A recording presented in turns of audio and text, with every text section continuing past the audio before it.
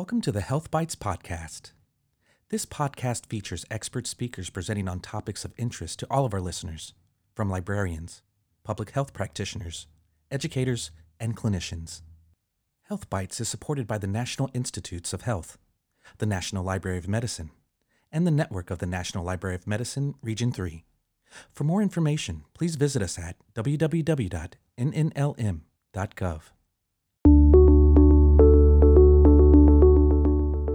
Thank you for joining us for today's June edition of Health Bites with Region 3. We are pleased to welcome this month's speaker, Prasanna Vaduvathiriyan. Thank you. Prasanna is a health sciences librarian with research interest in investigating innovative approaches in health sciences education and research.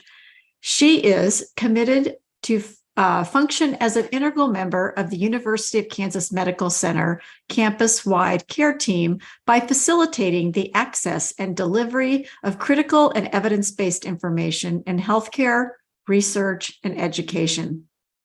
Although Prasanna has multiple job roles, she identifies systematic review collaboration as one of the essential expertise of medical librarians. She has completed essential trainings and successfully collaborated with researchers in conducting reviews. In today's Health Bites, our speaker will give a presentation on conducting a systematic review, an overview of the process. Thank you, Prasanna, for being our guest speaker this morning, and I will turn everything over to you. Thank you, Maggie, for the introduction. And let me share my screen here.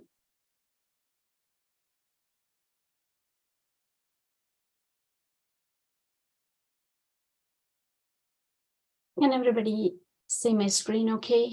Yes, it looks great. Okay. Thank you again, Margie.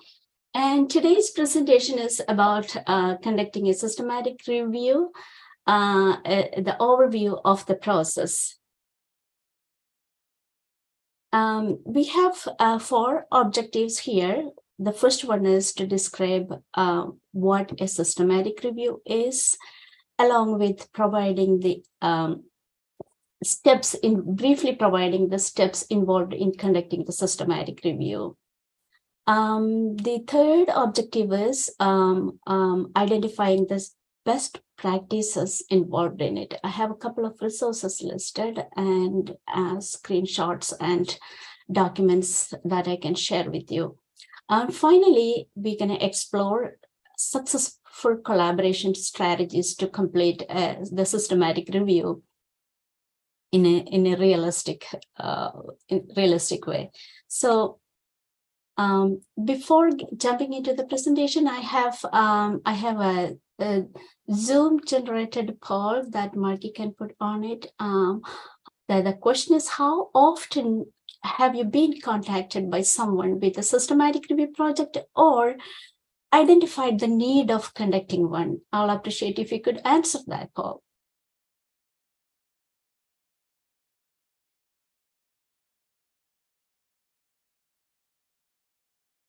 So from the poll, I understand that a majority of you are having questions less often, and the next is quite often. And some of you are never received a question about systematic review or asked for collaborating in a project.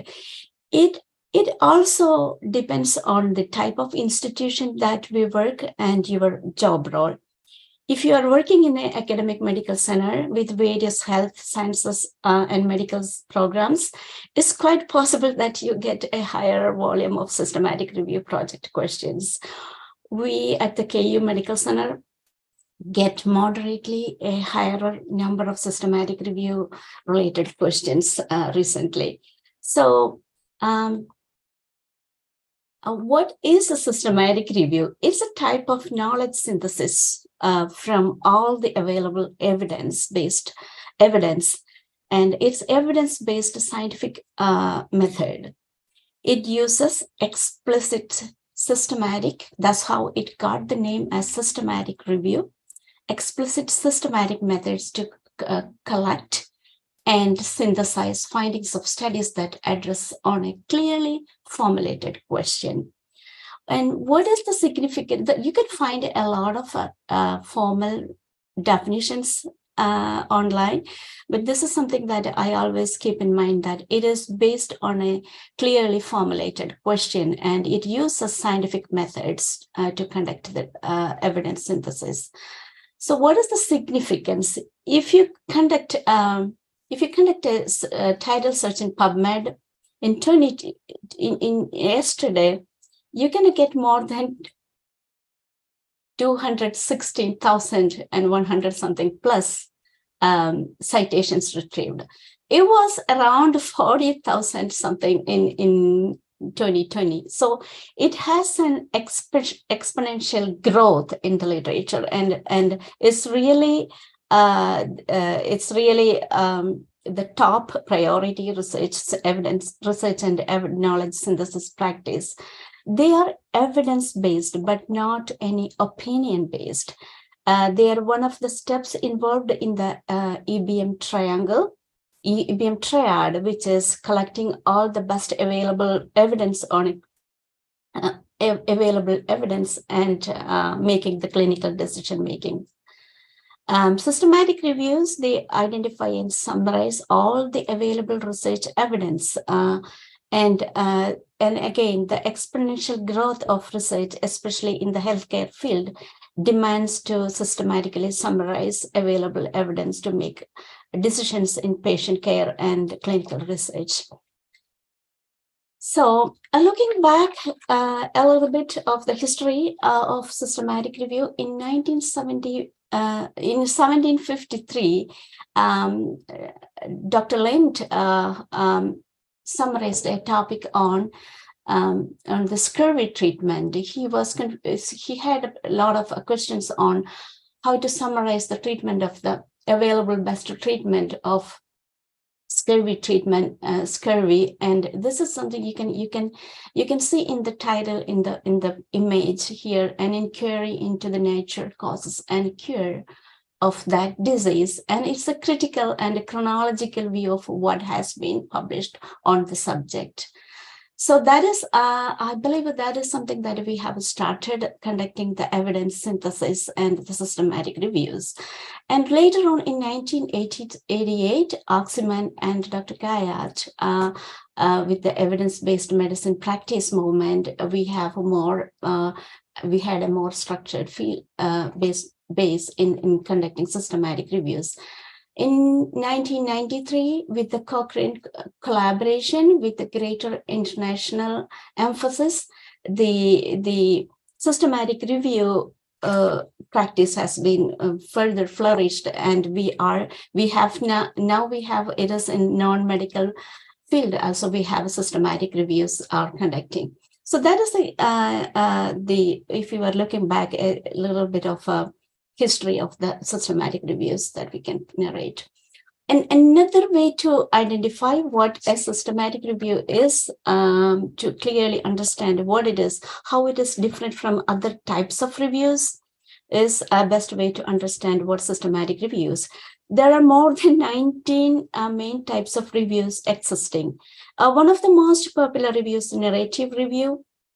But remember the difference between narrative review and systematic reviews. Narrative reviews are examining knowledge on an existing topic, what is available on an existing topic, and it could be a broader topic as well, where the systematic review identify and appraise synthesis all available empirical evidence.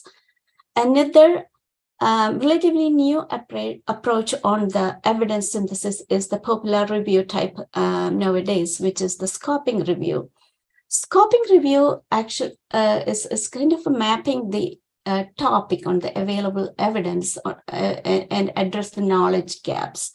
It doesn't produce a summary answer to the clinical for the clinical decision making. Scoping review is potentially a large, it addresses a large diverse body of literature pertaining to a broad topic.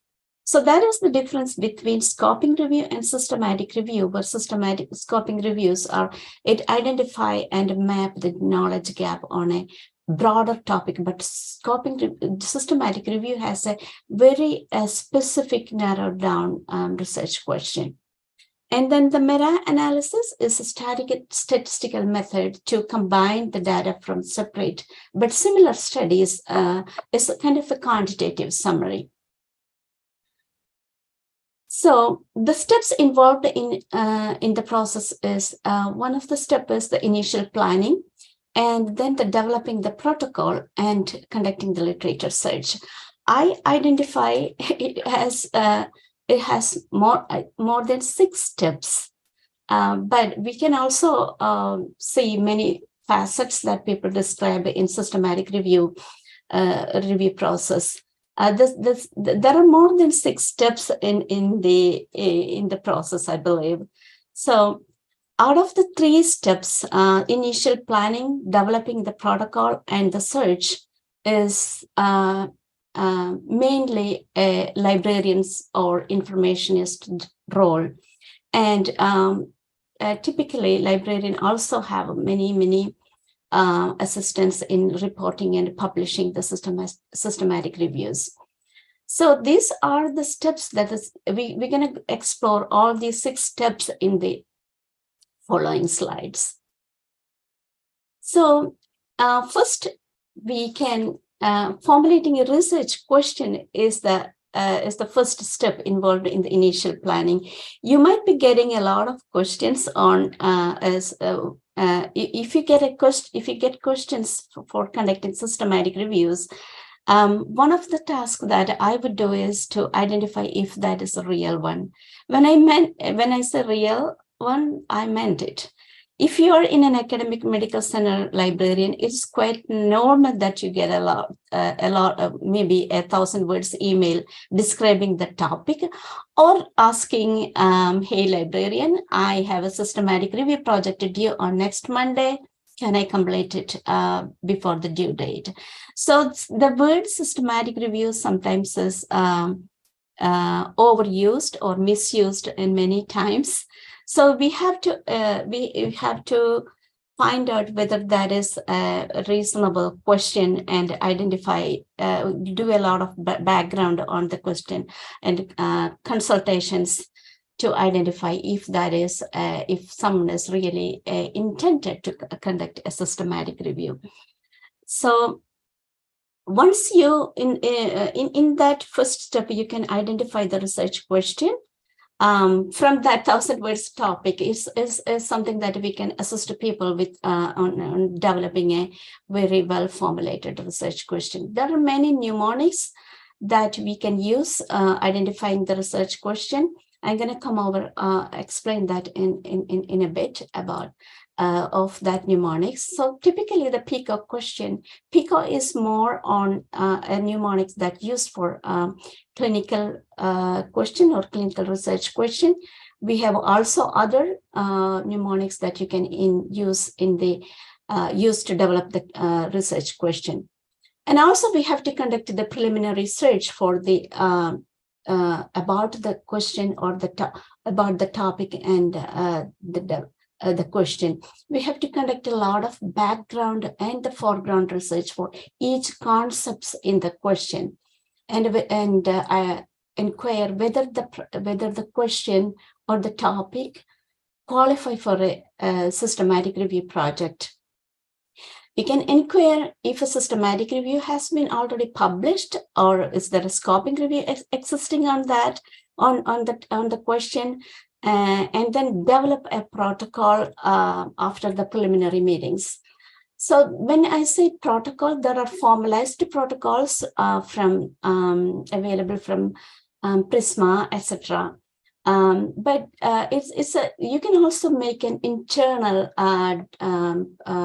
internal protocol based on the information that your your student or the researcher is giving you. So that can be also used for the documentation purpose. You can, let me share my screen over here. So this is something that initial planning that we created. Initial planning, we can send it to the patron or the researcher and collect information. It has research question treated peak format. Later on, we can help the patron that to come up with a better PICO statement. And this form is modified from the Becker Library of St. Louis. And then we can continue with that. We can also make additional information based on your need, and or you can consult the formal protocols. Now, once we have already documented all these things, we can collaborate and team up with make the team. The team is we will have. It's always to have multiple people in the team. So, for example, the pirate here is the expert, the subject expert. We can ask him why he masked, what is the benefit of masking the eye. And we can also see the librarian and the researcher and the reviewer, etc., etc. It's always having it's always best to have more than 3 people in a team. So the protocol development is the next task that you can go ahead. So why we are using the protocol is it can avoid duplicates, and it can build awareness, and more after all, it can have the transparent, it can create the transparency of the entire steps that you are going through. So typically it has a research question, and the your inclusion exclusion criteria, and the literature search sample, the screening, and the quality assessment. Let me show you some of the protocols that we can explore. So Prisma P is the systematic review protocol.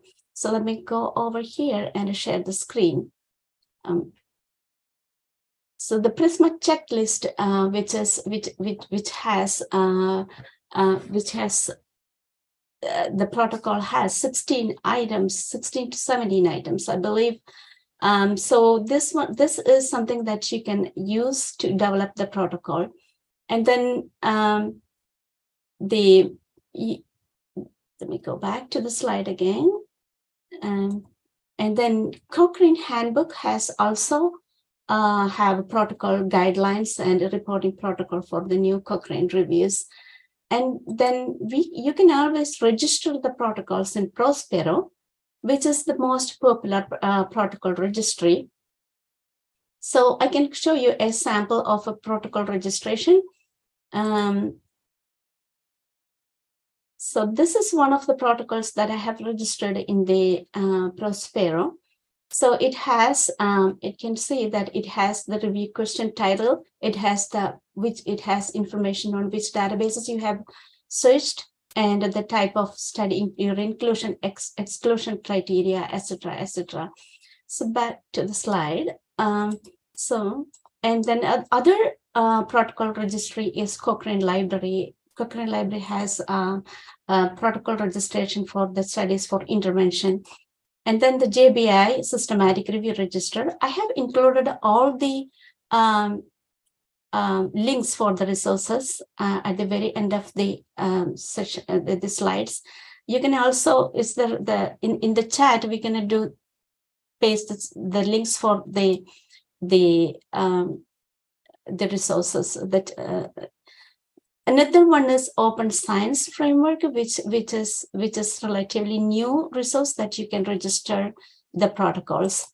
You can also publish the protocol. Many of the Biomed Central journals publish protocols. So that's a good thing that that's we can, when we're creating a Prospero, we can all, it's not only as give you the documentation purpose, clear with making everything, every steps clear and clear to proceed. And finally, you can also publish that protocol in journals if you like to.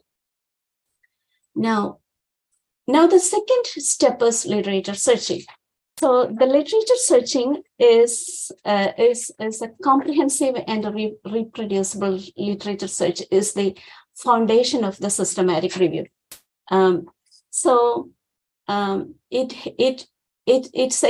Prisma also has guidance on the literature searching part, and also we have also peer review of electronic search strategies.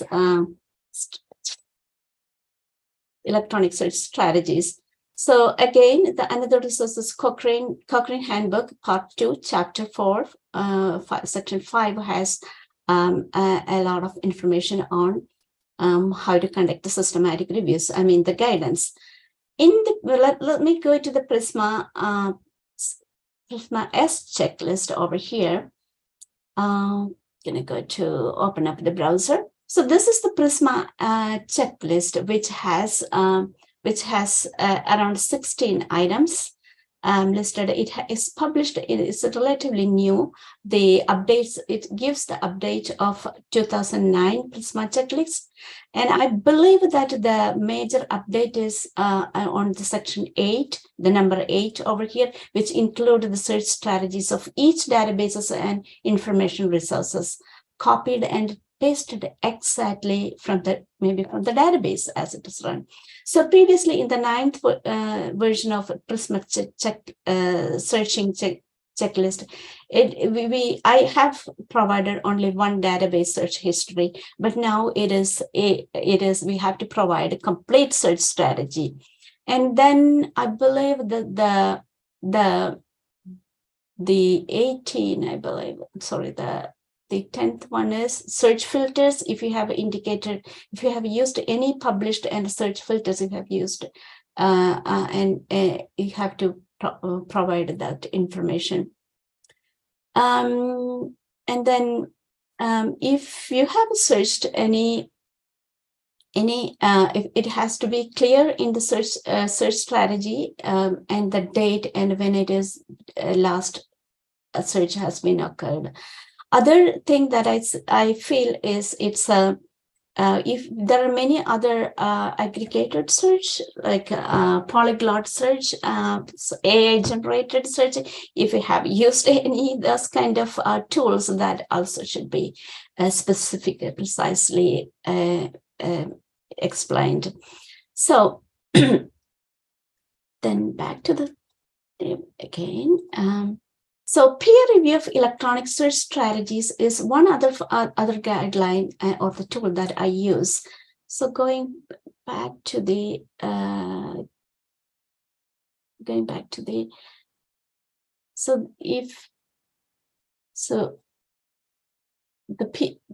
I cannot see my screen in here because I have the chat. I have the chat in here.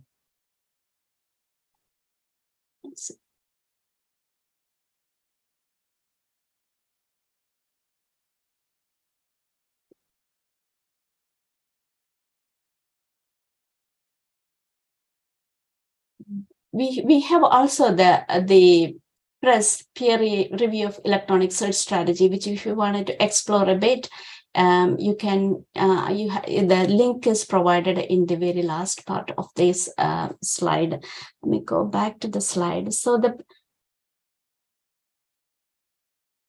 now this is something that you can get a topic in here.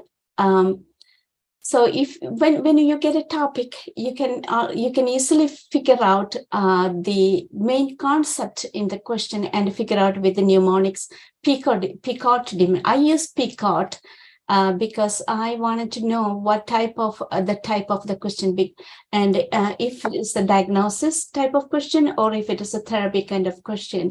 And the second T is in the type of study that they are trying to include. So over here you can figured out that in a person with the rosacea, whether honey is the intervention combined with metronidazole and the oral antibiotics, and the outcome is improvement in the rosacea symptoms. So that is how we can formulate the research question. This slides here. It's giving you this is something that my initial search strategy directly copy pasted from Harvard Medline search. I always like the lines search, but not the kind of the word cloud search, because it can give more rational and easy to understand what has been, how we have used the Boolean operators, etc., etc. I sometimes also color code with each concepts and to explain the people how I have conducted that search. And same as we have what are the total number of citations retrieved here, and each number of citations retrieved from the databases that I searched. And finally, this is something that they have published in the appendix. We can see the search strategies and the databases and the query terms in the embase.com. So this usually the complete search strategy can see in the appendix of the published articles. Have you ever had someone really believe in you, cheer you on from the sidelines, brag about your hard work, open doors to new opportunities and fresh experiences? At NNLM Region 3, we believe in the incredible value offered by the next generation of library school students and information professionals. We invest in professional development, presentation opportunities, and projects that support the unique ideas these folks bring to the table. Want to learn more about our student and early career opportunities? Send us an email today, nnlmregion3@unthsc.edu. I'm Bailey Sterling from NNLM Region 3, and I believe in you. Now, back to the show. Some of the tips that I use when I conduct the systematic, when I conduct searches for systematic reviews is searching one database at a time. I'm not a big fan of conducting every database together, even though it's just a keyword search, because we're searching for one concept at a time in a single database gives me more sense of how that particular term is.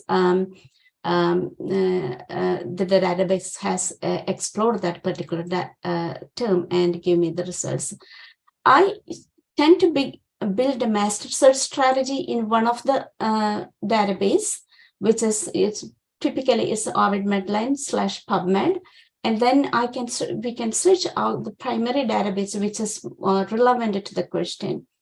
And also, we have to search a gray literature, like the clinical trial registries, organization websites, and the preprints like Biomedex or etc. There are so many preprints available. You can search that.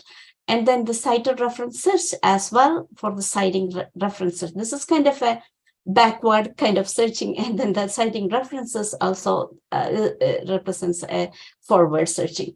You can use a term harvest form. There are many available from various institutions. So what I like to do is to gather the concepts, one of the concepts, for example, the P concept in the question, and I use similar concepts, narrower terms, and the related terms, and the brief concepts. So that's why we have to do the concept search in each databases, and also having a lot of background research. As you know, we have to use controlled vocabularies and keywords. There are so many tools similar to polyglot searching.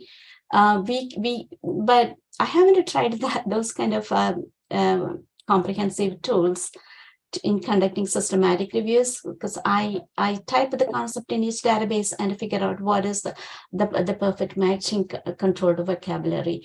And also we can use more database functionalities like truncation, adjacency, flooding, subject headings, etc. to to improve the sensitivity of the search. Now, analyzing and synthesizing.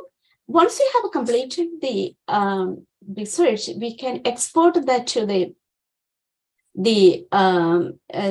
bibliographic management software tools such as EndNote, Cetera, or Mendeley. I have, in my experience, EndNote is the best bibliographic tool that I experience when exporting the research. It can also function as a screening tool. We can conduct some kind of searching in the EndNote and figure out, group them into various facets of the citations, it can easily remove duplicates. And then based on that, the next step is based on the inclusion-exclusion criteria, the next step is the title abstract screening and the full text screening. There are many tools available for title abstract screening and the full text screening. And Ryan is one of the freely available software that I have tested earlier. It has title abstract screening and deduplicating functions. Colander is another one, and Academia is another one. Both has protocol development features and the title abstract and full text features. But Ryan doesn't have, when I tried it in a couple of years ago, it didn't have the full text screening feature, but I'm not sure whether it has the feature now. The subscription-based Covidence, which is the predominant and most popular software that we can use for screening. It has title abstract screening and full text screening. It has the Prisma's flowchart exportation. We can export data extraction, and also the risk of bias assessment tool, which I really like that. Disler SR is another one that's a subscription-based one. Now, the critical appraisal is the most, now after exporting the references, critical appraisal is the next step that determines the methodological quality of studies you identified.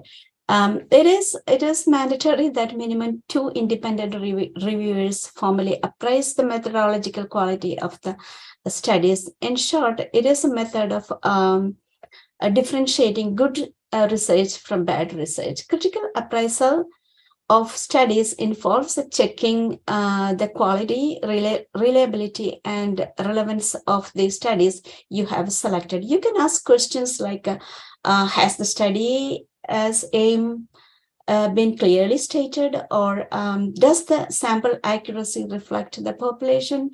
And then has the sample size been really been described and justified? So those are based on various inclusion exclusion criteria, and we have various assessment tools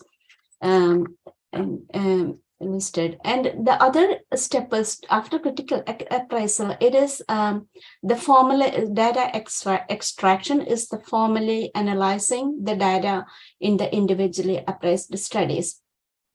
I have seen researchers developing a form for critical for data extraction and assign a couple of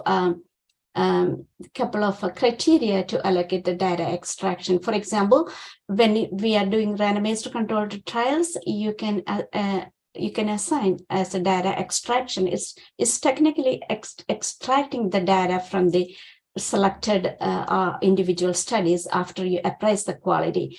For example, it's in the randomized controlled trial. If you're extracting the data from the randomized controlled trial, we can look for whether how many people has been blinded, where the study has been conducted, where the results blinded. Those are the data that probably we might look in the critically appraised articles and in the data extraction. And finally, interpreting the findings and synthesizing the conclusion. Occasionally, we might also end up having a meta-analysis in the systematic review, and if that is applicable, not in every case, if that is a quantitative systematic review, there are greater chances that there should be a chance of meta-analysis as well. Now, there are many checklists available. Unfortunately, I cannot open the browser over here. CASP checklist, which has which has all kind of checklist tools available for systematic reviews, randomized controlled trials, and observation studies, etc. CEBM, Center for Evidence-Based Medicine, has also have critical appraisal tools. JBI's critical appraisal site also has many critical appraisal tools, not only for systematic reviews. Systematic reviews, specific systematic review specific critical appraisal tools is AMSTAR and the BMJ reference framework for assessing systematic reviews. So once after towards the end of the slide, we can explore that websites as well. Now I have another response. Here, the Zoom poll here. Since systematic reviews constitute of synthesized results developing systematic review, what is this the flawless? I would like to see your vote. MedPix is a free, open-access online database of medical images, teaching cases, and clinical topics. This resource includes over 12,000 patient case scenarios, 9,000 topics, and nearly 59,000 images. Students and practitioners can use the case studies as practice, and physicians may earn continuing medical education credit. You have selected the no, they are in, absolutely, they are in. They are not the final answer. So it can be, systematic reviews also can prone to bias. So bias is a systematic error. It can be is a deviation from the underlying truth because of a feature of the design and conduct the research study. So there has been so many bias identified in systematic review, especially in the methodological quality, the problems in literature search. I have identified a lot of problems in this literature search. Occasionally, they can report that, oh, we conducted EBSCO database. We have conducted EBSCO database, but we have to explain which database, not the platform, but the specific databases, and problem with Boolean operators, problem with the syntax, etc., has been notified. So everything can and cause the methodological quality and can lead to misleading or biased synthesis, and sometimes in influential subjective decision can be also made by researchers in these steps. The risk of the diagram you are seeing over here, here is the risk of bias assessment and studies of the Cochrane review of therapeutic monitoring of antiviral drugs for people HIV. So you can see the random sequence generation, and it is the plus green sign is the low risk, and the high risk of bias is the blinding of participants and personnel. So that the risk of bias is also noticed in systematic review, even that systematic reviews are conducted through rigorous methodology. Cochrane Handbook has overview of guidance on the eliminating risk of bias, and the chapter 8 has how to we can explain the how to improve the or eliminate the risk of bias in chapter 8, and 25 represents non-RCTs. There are various tools available, like Robbins 1 for non-RCTs, and Rob 2 for RCTs, RCT, and the Rob Me for missing the evidence. So moving on, So there are so many reporting. The next part is reporting. Reporting guidelines, Prisma 2020 statement, Prisma flow diagram, includes Prisma flow diagram and the reporting guidelines. Other reporting guidelines include the Cochrane Handbook of Systematic Reviews of Intervention, Chapter 3, and the Equator Network has a searchable database. You can pull out reporting standards for many other types of knowledge synthesis. So if we can go to the Prisma statement. So this is the Prisma 2020 checklist, which has 27 items to report. So the study selection and its characteristics and the result synthesis, etc., and the discussion and the other information. So this is the most recently revised checklist. So it's published in 2020, and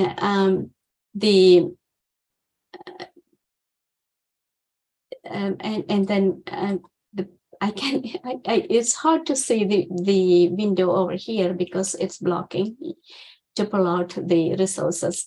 So this is the article, the Moher article, which explains the Prisma checklist development, and this gave me great sense of what the checklist is and how we can use that. So going back to the slide.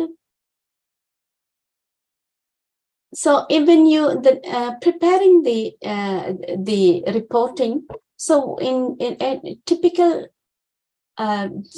systematic review article has the title, statement, and a structured abstract with background and all other background, and the results and conclusion, the introduction, etc., and the rationale, aims, and objective. The 27 checklist item in the Prisma statement. You can match in the method strategy in here. We can take a closer look in that. It has the search strategy, the inclusion, exclusion criteria, screening and the selection, data extraction and the quality assessment, risk of bias and the synthesis, and finally the results and discussion and conclusion. And typically, the search strategy can be stated in the appendix, the complete search strategy, along with whatever you have done in whatever database you have searched, and the everything. So now, publishing, there are some of the things that we can consider. The relevance of when selecting the journal. We can consider the relevance of the journal, the reputation of the journal, and when you say relevance, whether you can inquire whether that we did a topic or this is the manuscript match exactly on your topic, and the authenticity of the journal, the visibility, how visible is how visible you're gonna be when you are published, whether you want to select an open access journal / the traditional journal, and the copyright policy. Some of the journal selection tips that I listed here is Sherpa Romeo can give you the clear view of the copyright policies.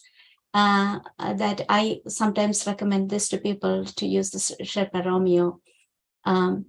EndNote Manuscript Matcher is a good tool that EndNote Online, if you're using EndNote Online, the manuscript matcher, you can copy and paste the abstract and figure out some of the journals that is that you can publish the manuscript.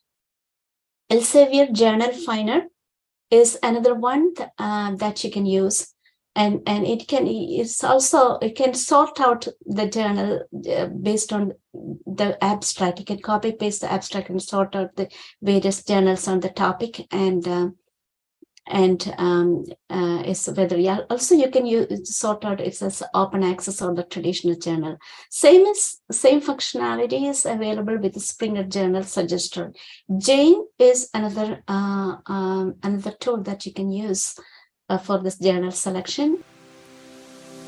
OpenEye allows people to search and retrieve over 3.7 million abstracts, including charts, graphs, and clinical images from an open source literature and biomedical image collections.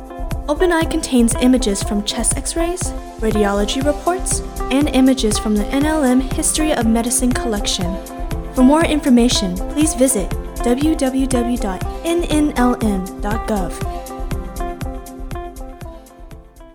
So the successful collaboration strategies. So once you have completed that step, it's again in the initial protocol. That you have collected the information from people, the internal protocol, that you can educate people, because most people are approaching you for the systematic review project without having enough idea on how in depth is it, and you can team up and I believe a librarian is the team leader of most of the project, and communicate effectively with the people. I would document everything that we have in the each stage of step. You can always anticipate challenges or resistance from people. Sometimes they change the question, and sometimes there might be conflicts from the timeline. If you're a solo librarian, keep track of your time, how much you can contribute to the project, and everything could be effectively documented and discussed and effectively communicated with the people will be really helpful for completing the project. Now the co-authorship, explain them the co-authorship expectations. The ICGMA, the Committee for International Journal Committee, ICGMA can have a lot of information on what is, if we are providing the substantial work, we are completing the comprehensive searches, protocol creation, protocol registration, and finally giving the writing the search methodology. So if you're a librarian, it's definitely a substantial work, and a co-authorship can be expected. Majority of the researchers may not be aware of that, and I have experienced. I was ignored in some of the previous project and not even giving me a acknowledgement, but I have seen the paper came up. So make everything clear and communicate and document for sure. And align with the protocol always. Look back into the protocol and refer what we have discussed in each step. So those are some of the successful collaboration strategies that you can align with. So how we can do one? I think most of the people everybody can do a systematic review. That if we have enough background and knowledge, and having trainings, professional trainings and online free training. I have listed free trainings and some of the good training links that we can have a systematic review training. I believe it's a scaffolded training would be the best if you are wanting to have information, more knowledge on or background on protocol development. Go ahead and get it. Or if you wanted to have a more literature searching training, there is also on that. And those are something that we have to consider in real life or real systematic review scenario. How can it be applicable? So that is something that we can always think about. When you have increased demand, that means increased resources, you need increased time. Beware that if you're a solo librarian having multiple roles, or not a full-time systematic review librarian, you will need more than the recommended time to complete the systematic review. So anticipate those things when you are starting a project. So these are the additional resources that I have listed. JPA evidence synthesis, which is a nice guideline and manuals available. I'm not listing everything. I'm not reading out everything.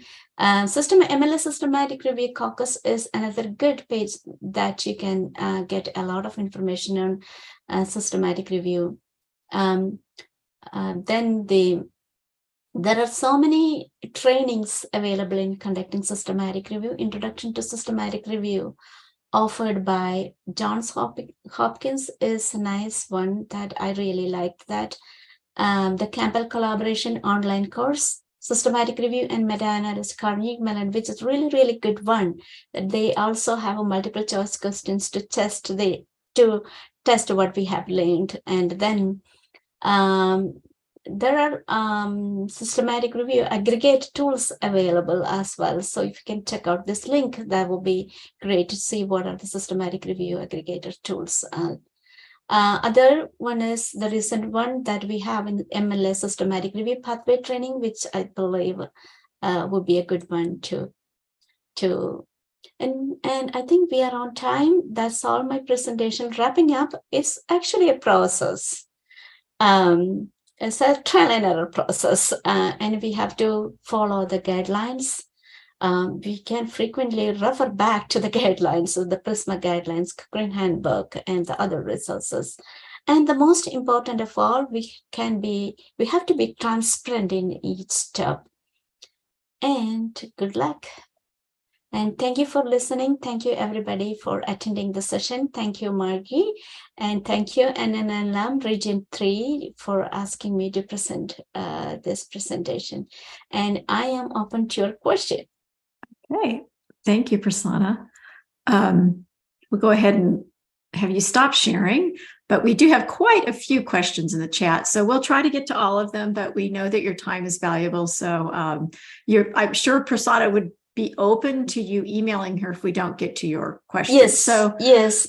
Okay. So one of the first ones that we had was, can both clinical trials and observational studies be included in the same systematic review whose objective is to assess the efficiency of an intervention? I believe so. It's all about defining the question and its and defining your inclusion exclusion criteria. So you can, and at the very end, you will be assessing the quality or the data you are extracting. And if it finally match for the scope of your question, I think it is okay to include both. But I haven't experienced that in a real life situation. I can further explore that question. But in my first thought is, yes, we can include that both. Okay, great. The next question is, what questions do you ask the patron to determine if the need for systematic review is real? Well, that's a great question. With the initial consultations, I can always ask why you are conducting the systematic review. Where is this need coming from? So how many people are included in the team, and how thorough is on the topic, and I will explain all the protocols and other resources that we have to stick on with the project. And I can also check the timeline, because I'm not a full-time systematic review librarian. So these are the preliminary things that I would check with that. And finally, I will need to have a searchable question. I have to tell them I will conduct the initial search and discuss very It discuss everything, explaining very well. This is how this is going to be the final results and approximate results. That can we screen it, etc., etc. Those are the most questions that I used to ask, and I will used to meet the team with multiple times to decide whether we can continue with the project or not. Great. All right. Let's see. The next question is, do you need to have a completed search strategy to create and publish a protocol? Yes. Okay. We will, in the past, when maybe in 2018, until 2018, we will need at least one search strategy that we can, I would say it's the pilot search strategy. We have to have at least one strategy. I haven't checked recently in the protocol registries. It need the complete. It need the search strategy. And after all, if you wanted to proceed with the project, we have to finalize. We have to have a search protocol. Yes, we do. We should need that. So I'm going to combine these two questions. So why do you register the protocol, and do you need to register the protocol in more than one registry? It's not mandatory, but like I mentioned in the during the slides, it gives you it's avoid the unnecessary research waste. If two people are doing the same systematic review, we don't need to do that. And your project, others can view you're conducting the same systematic review that someone else is planning to. That's something that is kind of a documentation. I'm not sure about we can register in two places, but Prospero is the most prominent one. Some registries are charging they charge money. So I don't, and also we can upload the data or the search strategies in venues like Figshare, etc. So it could be possible that you can register in multiple places, but I haven't registered in multiple places. It's something that I have to investigate. We can register in two places. Great. Well, thank you. We're nearing the top of the hour, and there are some other questions, but if Prasanna, I know, would be happy to answer them if you want to drop her an email. So her email is in the slides. So please feel free to contact her that way. And I think we have enough questions and interest that we may need to bring her back for another presentation. So I really thank you. And thanks to all of you. Thanks to our captioner, Katie, and all of you for coming. And a special thanks to my friend Prasanna for sharing your expertise with us. And we look forward to seeing all of you at next month's Health Bites with Region 3. Thank you, everyone. Thank you again. Thank you for listening. Health Bites podcast was produced by the network of the National Library of Medicine, Region 3. This podcast is eligible for 1 CE from the Medical Library Association. Visit the link in the episode description to claim your MLA CE.